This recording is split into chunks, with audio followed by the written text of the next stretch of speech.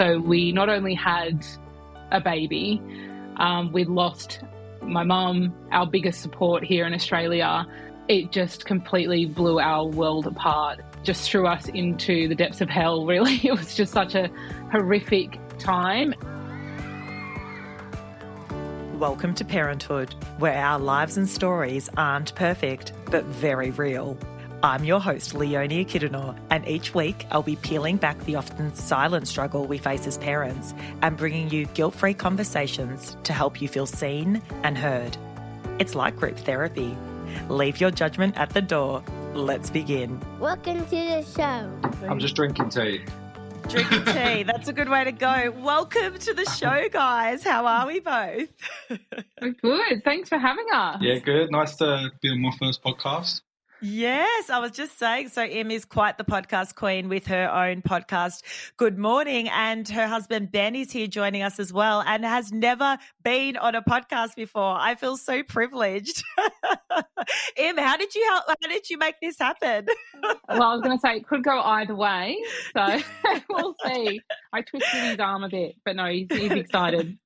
No, I love it. Love it. All right, guys. So just for those listening, a bit of background on our beautiful guest today. So we've got Imogen. She's the podcast host, as I mentioned, of Good Morning, a very well-known podcast in the Australian podcast, I guess, library. It's more specific around grief and handling grief. Not only does she have her own podcast, but she's also an author. So she and her co-host, Sal, have written the book Good Morning, Honest Conversations about Grief and Loss, which I feel like is no easy feat. So well done, girl. She's also a speaker and a grief advocate. And we're also joined, as I mentioned, by her hubby, Ben, a business owner and system developer. So, guys, as you would know, this podcast is all about sharing our experiences as parents, being super raw and honest about our grievances. And also, as much as we absolutely love our delightful cherubs, the whole point of the podcast is to be real about, some of the challenges that we feel we're experiencing on the daily so that others can sort of feel less alone in those challenges as well. I'm going to start with you, Ben, because I do notice a bit of an accent. Tell me, how did you meet our gorgeous Im? Talk us through it. Well, most people at home think I'm Aussie now, so they seem to think I'm saying Aussie words. But I was, basically flicking through Tinder in London. So I was actually at a meeting in London Bridge, one of our clients, and got a little bit bored of me and started swiping yes to every girl. No, I'm joking. Just started swiping, obviously. Here we go. In the middle of a meeting. And then, I matched with Emmy on Tinder, and then it was kind of, it just went really quickly. We matched, started talking, and then Emmy was after my number within sort of a day or so. So, can we just preface this entire conversation with Ben is a sarcastic person, and majority of what he's going to say today is not verbatim. So I just need to put that out there. But we did meet on Tinder. Yeah. We're a Tinder romance. Yeah. Oh, I love that. So wait, you were living in London then at the time as well, Em, were you? Okay. Yeah. Right. I went over there with our friend Elle. We've got a mutual friend, Elle. And I went over there to do the whole working visa thing, and I ended up staying for the whole 2 years. But we actually met in my first week that I was there, so I didn't muck about. Gosh. Yeah. Yeah. And when did babies come in the picture for you guys? Oh, baby, I should say, sorry. So we met in, 2015? No, 2015? Yeah, roughly. Yeah, 2015, I think. And then we ended up having a baby in 2019. So, we've been together for a little while. We had our discussed prior, or had you sort of, talked about wanting children? Well, it's funny because Ben comes from a really big family. So children was having a family was always going to happen for him. But I, on the other hand, never really identified as a very maternal person and was kind of afraid of the idea of having kids. So we had talked about it, and I knew going into a relationship with Ben, having a family was going to be a non-negotiable. So I was open to it, but we hadn't necessarily planned it and it was a bit of a surprise. Yeah.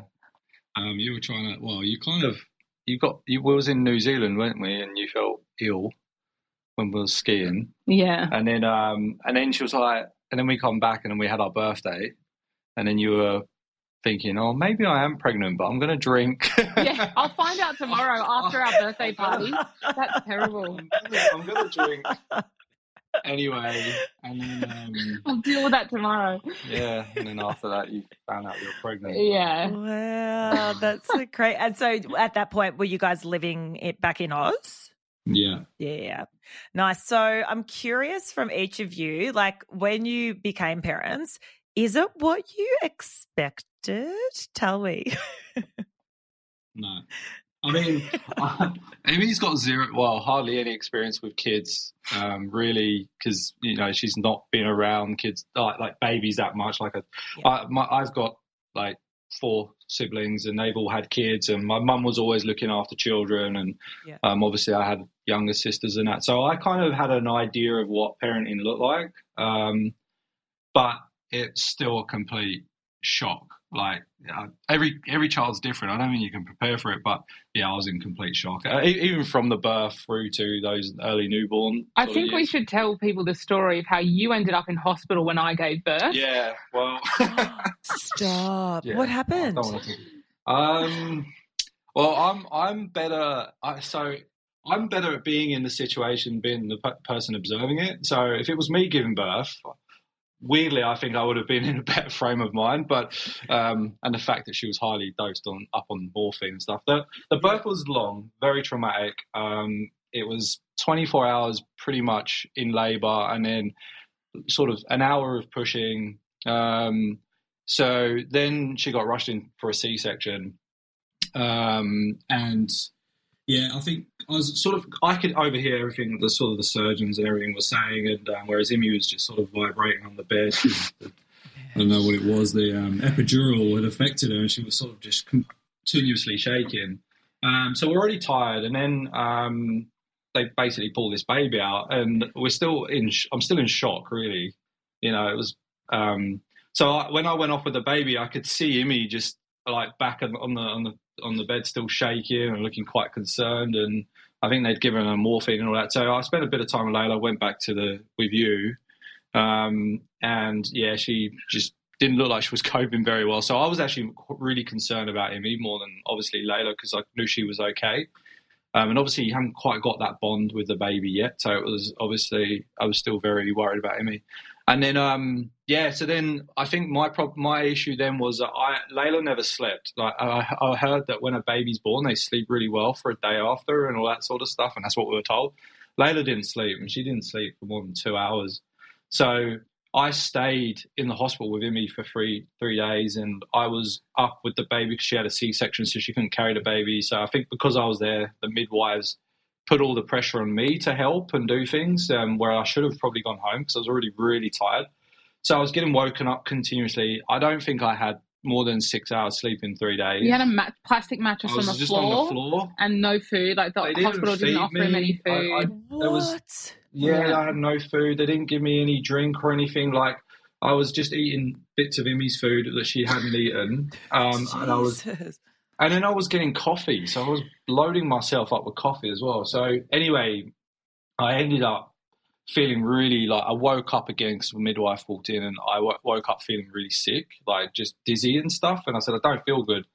And they were like, oh, we can't do anything. You have to walk yourself down to A&E. I was like, okay.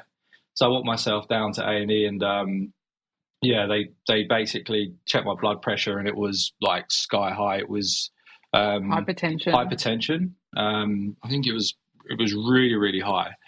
So they basically gave me some fluids and just sat me down and basically waited for me to sort of calm down a bit. But I think it was just the sheer shock of everything, and then not eating, not drinking, not sleeping, and I should have just gone home. And then that night I went home because I think England were playing, maybe, with Chris, who was the stepdad, when I watched football. And then the next day I was okay and I could help, So I think if I should have probably have gone home a bit earlier, because she would have been looked after by the midwives, yeah, but that, you know, you And there's learn. just not a lot of care for the dads in that No. situation. Like they're just a bit of an afterthought, and the mum is just the one getting looked after, which I think is not great. I can't believe they didn't even offer food. Like, isn't that a common basic? No, wow, that's so crazy. So it's quite of a whirlwind, obviously, in those early days. And you said, you know, if Layla didn't sleep much either, like, God, that would send anyone crazy. Like, what are some of the difficulties that you felt, both of you experience, you know, in those early days? I guess even individually, like, would you say the sleep deprivation was one of the hardest things, or what do you both think? We've got quite a unique story. I think the sleep deprivation definitely got to both of us and was so difficult. And then, she just sort of was a really tough baby until about 6 months. And then we flew over to the UK to visit Ben's family because we've got none of them here as well. It was just my mum was a big support for us at the start. And then, we went for a trip over to the UK to like let Layla meet the rest of her family. And then we came back.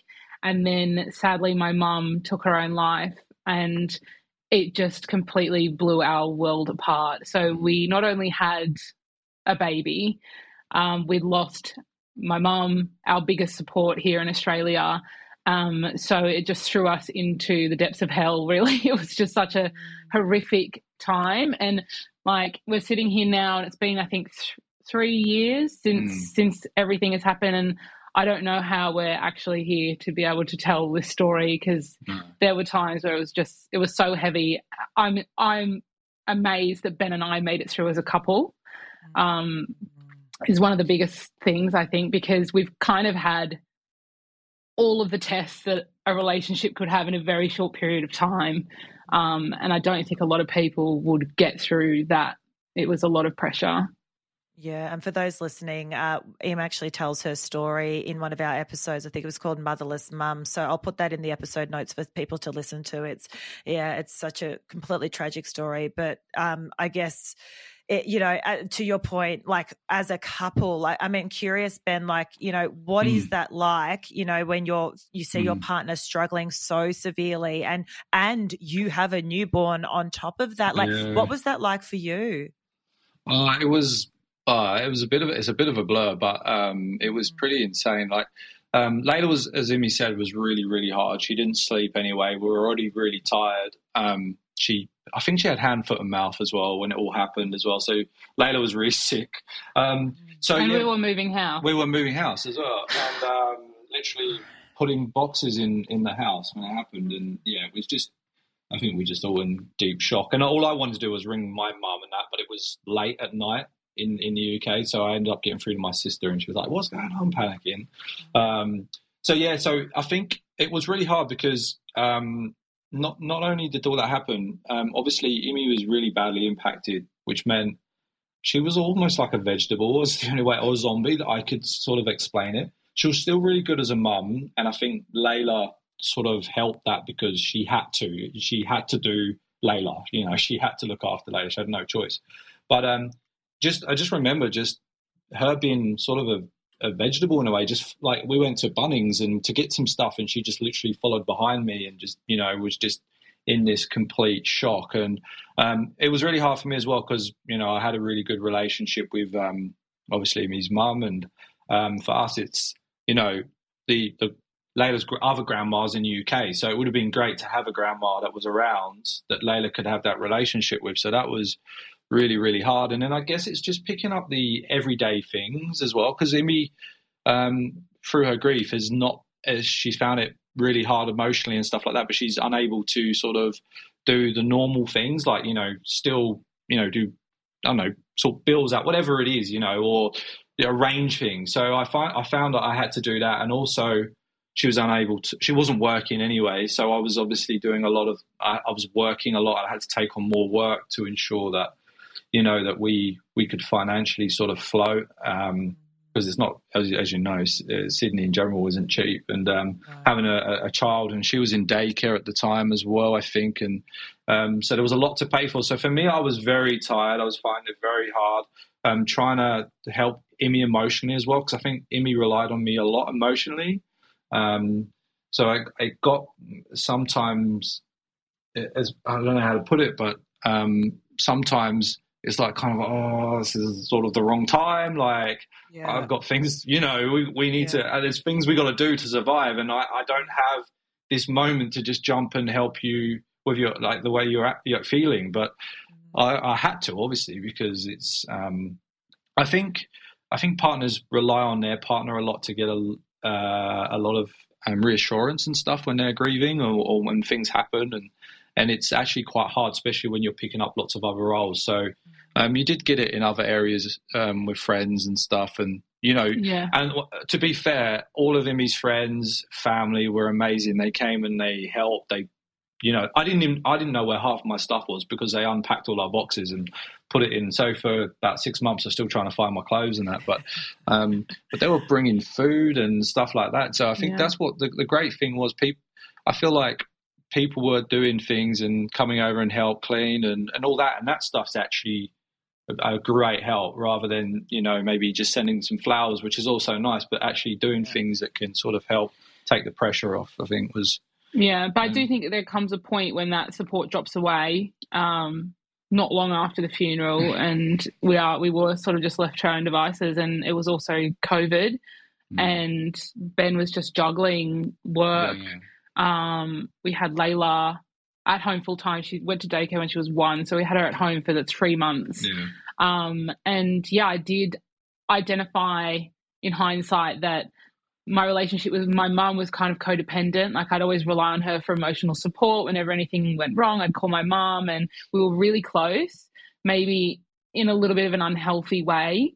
And so when she died and I'm going through the biggest catastrophic thing in my life and I don't have that person, my go-to, I think everything kind of just fell back on Ben. So then he's the financial support, he's doing all the practical things that I was unable to do. And then I'm now leaning on him for that emotional support as well. Like, it was, my expectations of him were just unrealistic. And I think that caused a lot of friction at times in our relationship. And perhaps we just didn't feel like we were, each of us were being heard. And I felt like my needs weren't being met. And he was just feeling like the whole weight of the world was on his shoulders. So it was just a really difficult time. And I don't know how we got through it. It's insane. Early parenting is like tough enough, let alone in those circumstances. When you found yourselves in a position where, like, a level of disagreement or something over something, right? Like, Ben's feeling overwhelmed, Im, you feel like you're not getting what you want in that moment, let's call it. I mean, I guess I'd love to understand, like, how do people fight and how do people resolve? So, like, is there certain things that you guys do? You're all looking a bit hesitant now. We are briefly interrupting today's episode to give a shout out to a non-profit that the Parenthood Pod is proudly supporting, St Kilda Mums. Are there kids' products in your home that you just don't use, that the kids have grown out of and are collecting dust? St Kilda Mums is a much loved and trusted charity which rehomes essential items for babies and children in need across Victoria. Over the last 12 months, they've been able to help over 19,000 babies and children across the state. St Kilda Mums invites you to donate your pre-loved items, including prams, car seats, cots, baby toiletries, high chairs, clothing, toys and books, to their warehouse in Clayton. Share more, waste less. Every child thrives. For more info, visit stkildamums.org and see the details in the show notes. Tell me, what's it like and how do you then resolve? Yeah. Well, we are both Virgos. We're born like 4 days apart. We're incredibly headstrong, really stubborn people. So as you can imagine, when we're in arguing, we're both right, and we both don't back down, and we both will just keep on going. I am always right. Whatever. But I think when I look back at those times where there were moments of, like, when we were disagreeing on things or arguing about things, like, I just remember my early grief, like, I was so angry, like, I just was full of rage, and so our fights would be quite explosive, and I'd storm out of the house and I'd just drive off and I just wanted to get away. Like, I just wanted to run away from my life. And, like, I felt so trapped, and at times like no one understood, and I guess I was stuck in a real victim mentality back then, which I had to work through, but I think our fights weren't great, and we sort of really struggled with communication, and I think we still do struggle a little bit with communication, but we've got better at kind of just like dealing with it and cooling it off. Like back then, I think when everything was so heightened with the grief and the trauma, it was really hard. And then you've got a baby screaming, and like it was really hard. And because I was working from home as well, I think you were working from home too, because of obviously what happened, and then COVID. So there was no getting away either. So it was kind of in lockdown, we're stuck in each other's. And I didn't company. we weren't in a house where I had my separate office. My office was kind of within the front room, because it was in Sydney, like in Mascot. We just had this one level house, and it was just sort of big open plan. We had a couple of bedrooms, but it was just too hard to set up in there. So it was just in each other's hair as well. And I think you sometimes need that. You need that separation a little bit just to calm down and get out of each other's hair. And I think eventually we just sort of parked it. We got used to being able to just park it and walk away. And I also had a bit of obviously I was grieving as well, and like it's probably probably the biggest loss that I've ever had, and that was someone that was not directly related to me. So in a way, it was kind of like I was feeling like I shouldn't be as affected by this as Imi, so I should just be accepting of whatever she feels and whatever she wants to do, and just agree with her. And I did for a bit, but then after a while, it kind of got a bit grinding, and especially when you got a lot going on work wise. And my family again are in the UK, so if my family were here, they would have done all they could to help us. They were getting tickets to come over to help, but COVID stopped that as well. So we even some family did a pool and got us some money as well to help get the family over, and we couldn't even do that in the end because of COVID. So it was there's so many things all thrown in: COVID, grieving, a newborn, moving house. What do you think is that? As you said, like that is an absolute cluster. Of situations all in the one little incubator where you can't even really leave, right? So, what do you think got you? Like, if you look back at it now, what got you guys through it? Like, was there any sort of fundamental things that you're like, or was it just one foot in front of the other every single day? Any lessons from that? I think a lot of it was one foot in front of the other. I think something that I love about Ben is he's very family oriented. Like, that's it. Once he's got a family, that's it. I think it was always, it's a big value of his. And so there was really no giving up, and I think a lot of people would have given up and walked away. And like, I feel so grateful that he's still here with me today. Because it was a lot, and I was a lot, to deal with, and I take full responsibility of that. I don't think it's a normal situation for anyone to go through, but he stuck through it. And I think what also really helped is when we first met, we were just so drawn to each other. It was almost like we'd known each other our whole lives. Like, I think without being too woo-woo, like there's a soul connection there. Yeah. Like, we went through, some stuff in the early stages of our relationship, which, tested us a lot, but we kept just coming back to it. It was almost like nothing could break us. Yeah. And, I think we just kept coming back to that, being like, we know how good this is. We know that there's nothing going to be greener on the other side. We know how we feel about each other and how much we mean to each other. Let's get through this. And I think another element for me is I come from a really broken home. So my parents divorced when I was 2.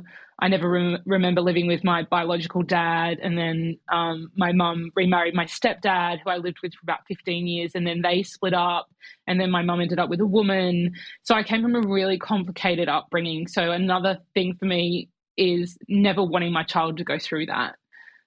So I will do anything that it takes for her to have a really secure and stable home, because it's something that I never had, and I think it's really important. So I think there's a few factors that come into play there as to what kept us going.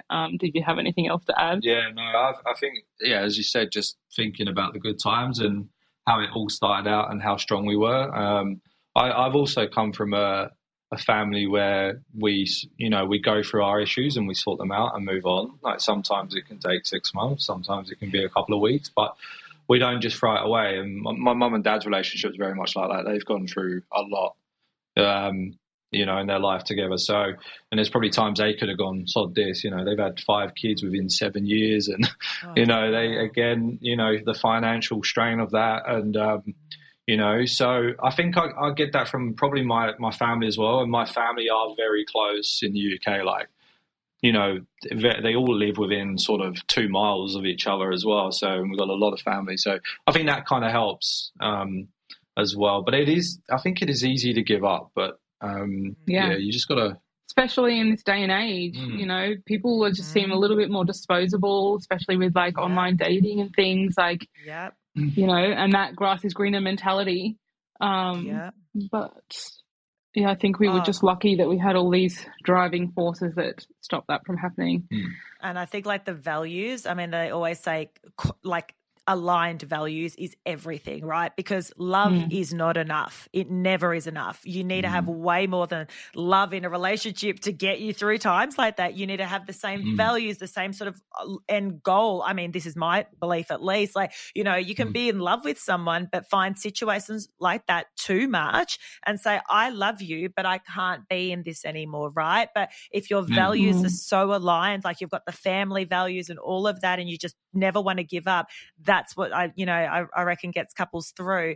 I'm curious. So let's say coming out of that time, and I can only imagine the last couple of years have not been easy just in general, but as it got a little bit more sort of day to day in the coming sort of years, and now how old's Layla, your little one? She's 4. She's 4, yeah. So, I mean, now you've navigated a few different stages of her life as well. How do you find, each other when it comes to the way which you parent, your parenting styles, and do they align or do they conflict? I think our main sort of parenting styles, the most important ones, are aligned. What we want for her and, how we want to, bring her up and stuff like that. But we do have our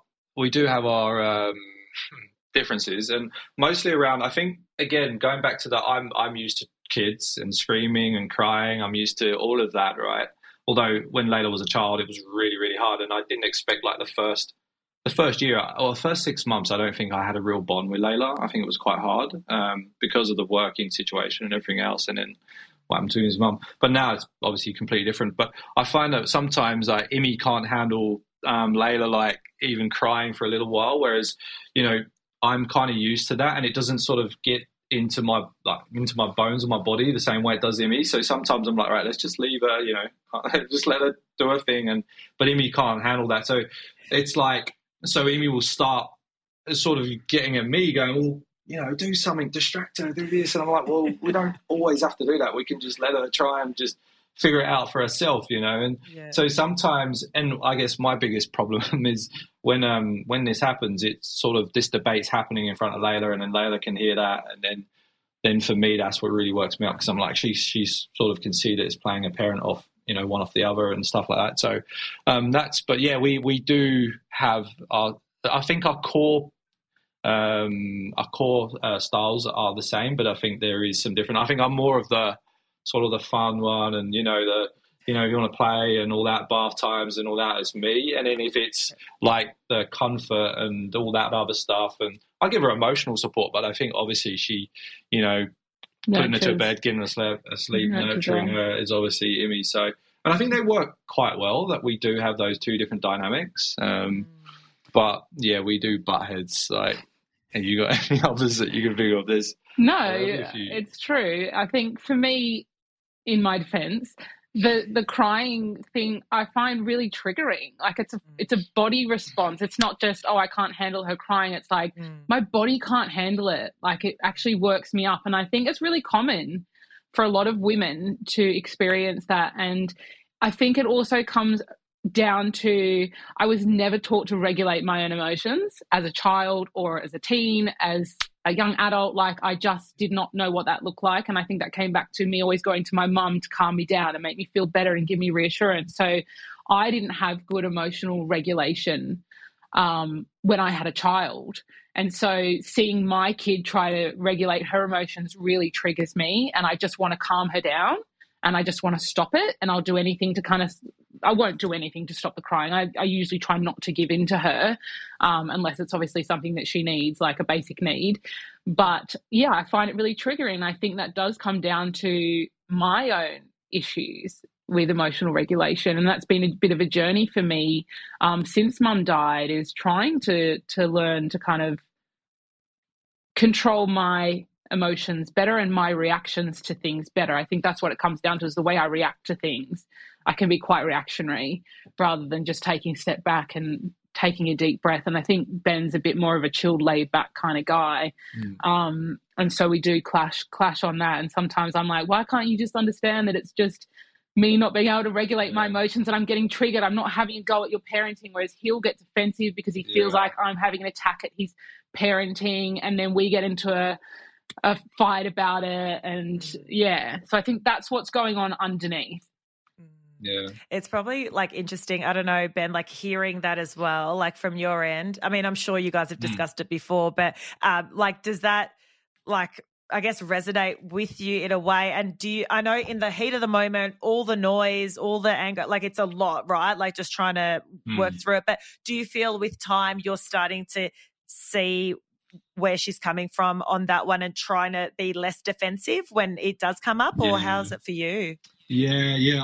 I think because initially I always felt like it was a bit of an attack at me, because she would obviously, I'm trying to discipline Layla in my own way. Like, she's not getting in the bath. So sometimes I'm like, right, I'm just going to pick her up and put her in the bath, right? Yeah. And if she screams, she screams. So then Imi would start just sort of coming at me, going, try something else, do this, do that. I'm like, Imi, I'm dealing with her. I've already got a screaming child. I don't need a screaming mum at the same time. But I've got to sort of just kind of not retaliate and sort of try and take it on, and then after we'll talk about it, like when we're more calm. But so much better than when we're going after she's in bed. Don't do it in the moment, do it after. So just sort of take it on, put Layla to bed, then we'll go down and watch Love Island, and then we'll talk about it, or something like that, where we're in a bit more of a better frame of mind. Still get into an argument, but at least it's not in the moment. It could still escalate a bit. Yeah. But it's not in front of Layla, which I think is very important, because we don't want her thinking that it's normal for us to be, arguing and things. Obviously, you can have debates, and arguments are a normal thing of life. But we would just try and do it away from Layla, and just come to an agreement. And we generally do. Sometimes we agree to disagree, and then just sort of accept each other's different ways. We've got stuff about screen time, and we have slightly different views on that. And really? Wait, stop there. I want to hear. Tell me, what are your views?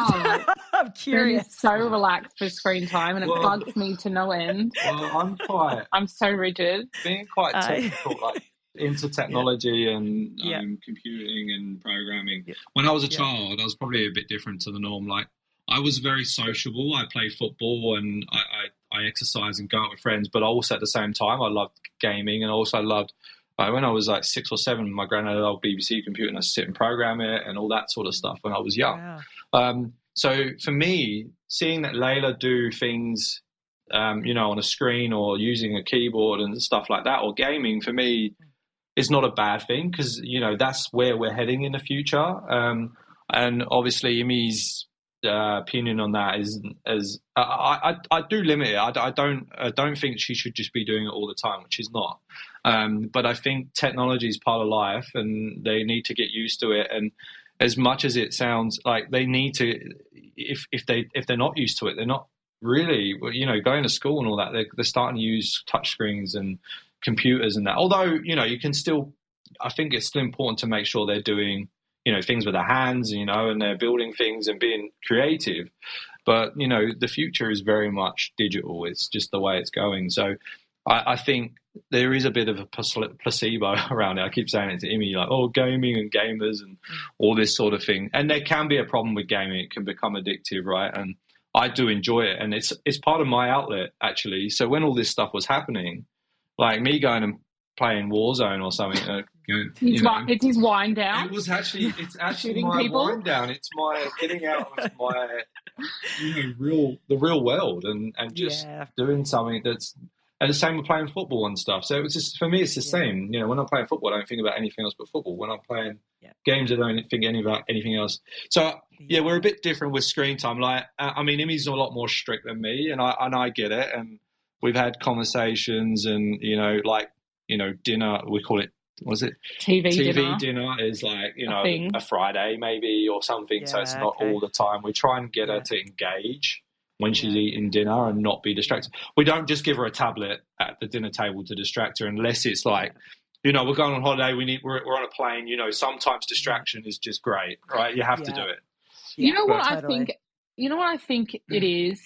I think women. I'm going to be really generalizing here, but I think women feel a lot more guilt when it comes to like their kids sitting and watching TV or sitting on the iPad for too long. But I genuinely don't feel like you get dad guilt.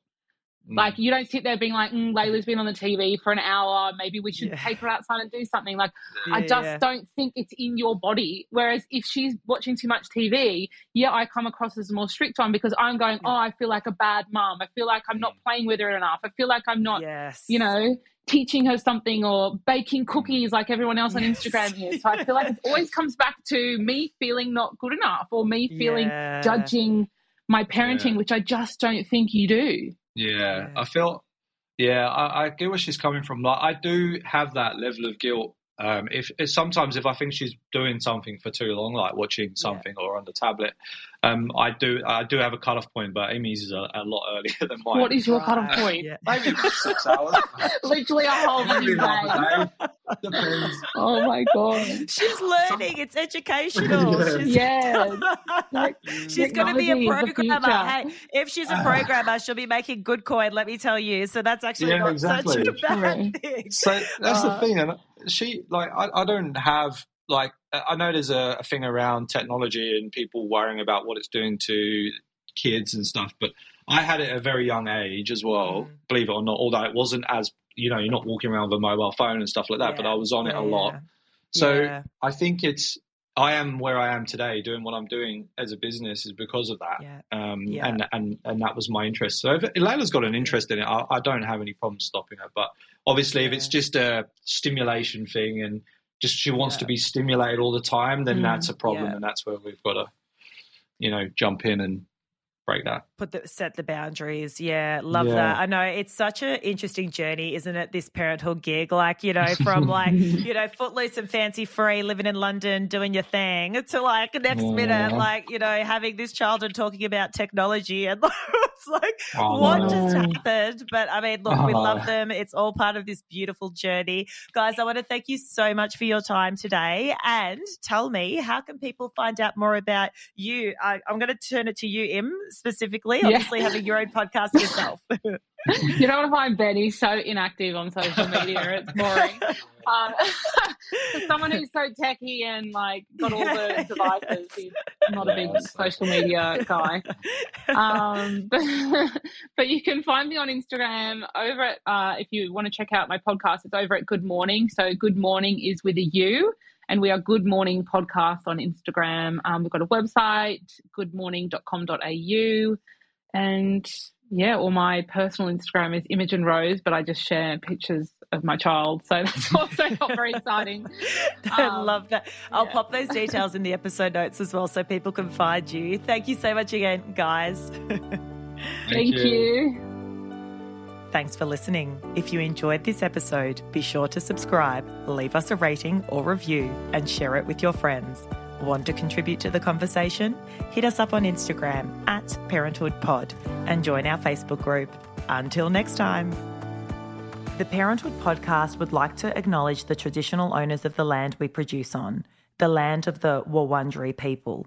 We pay respect to their elders, past, present, and emerging.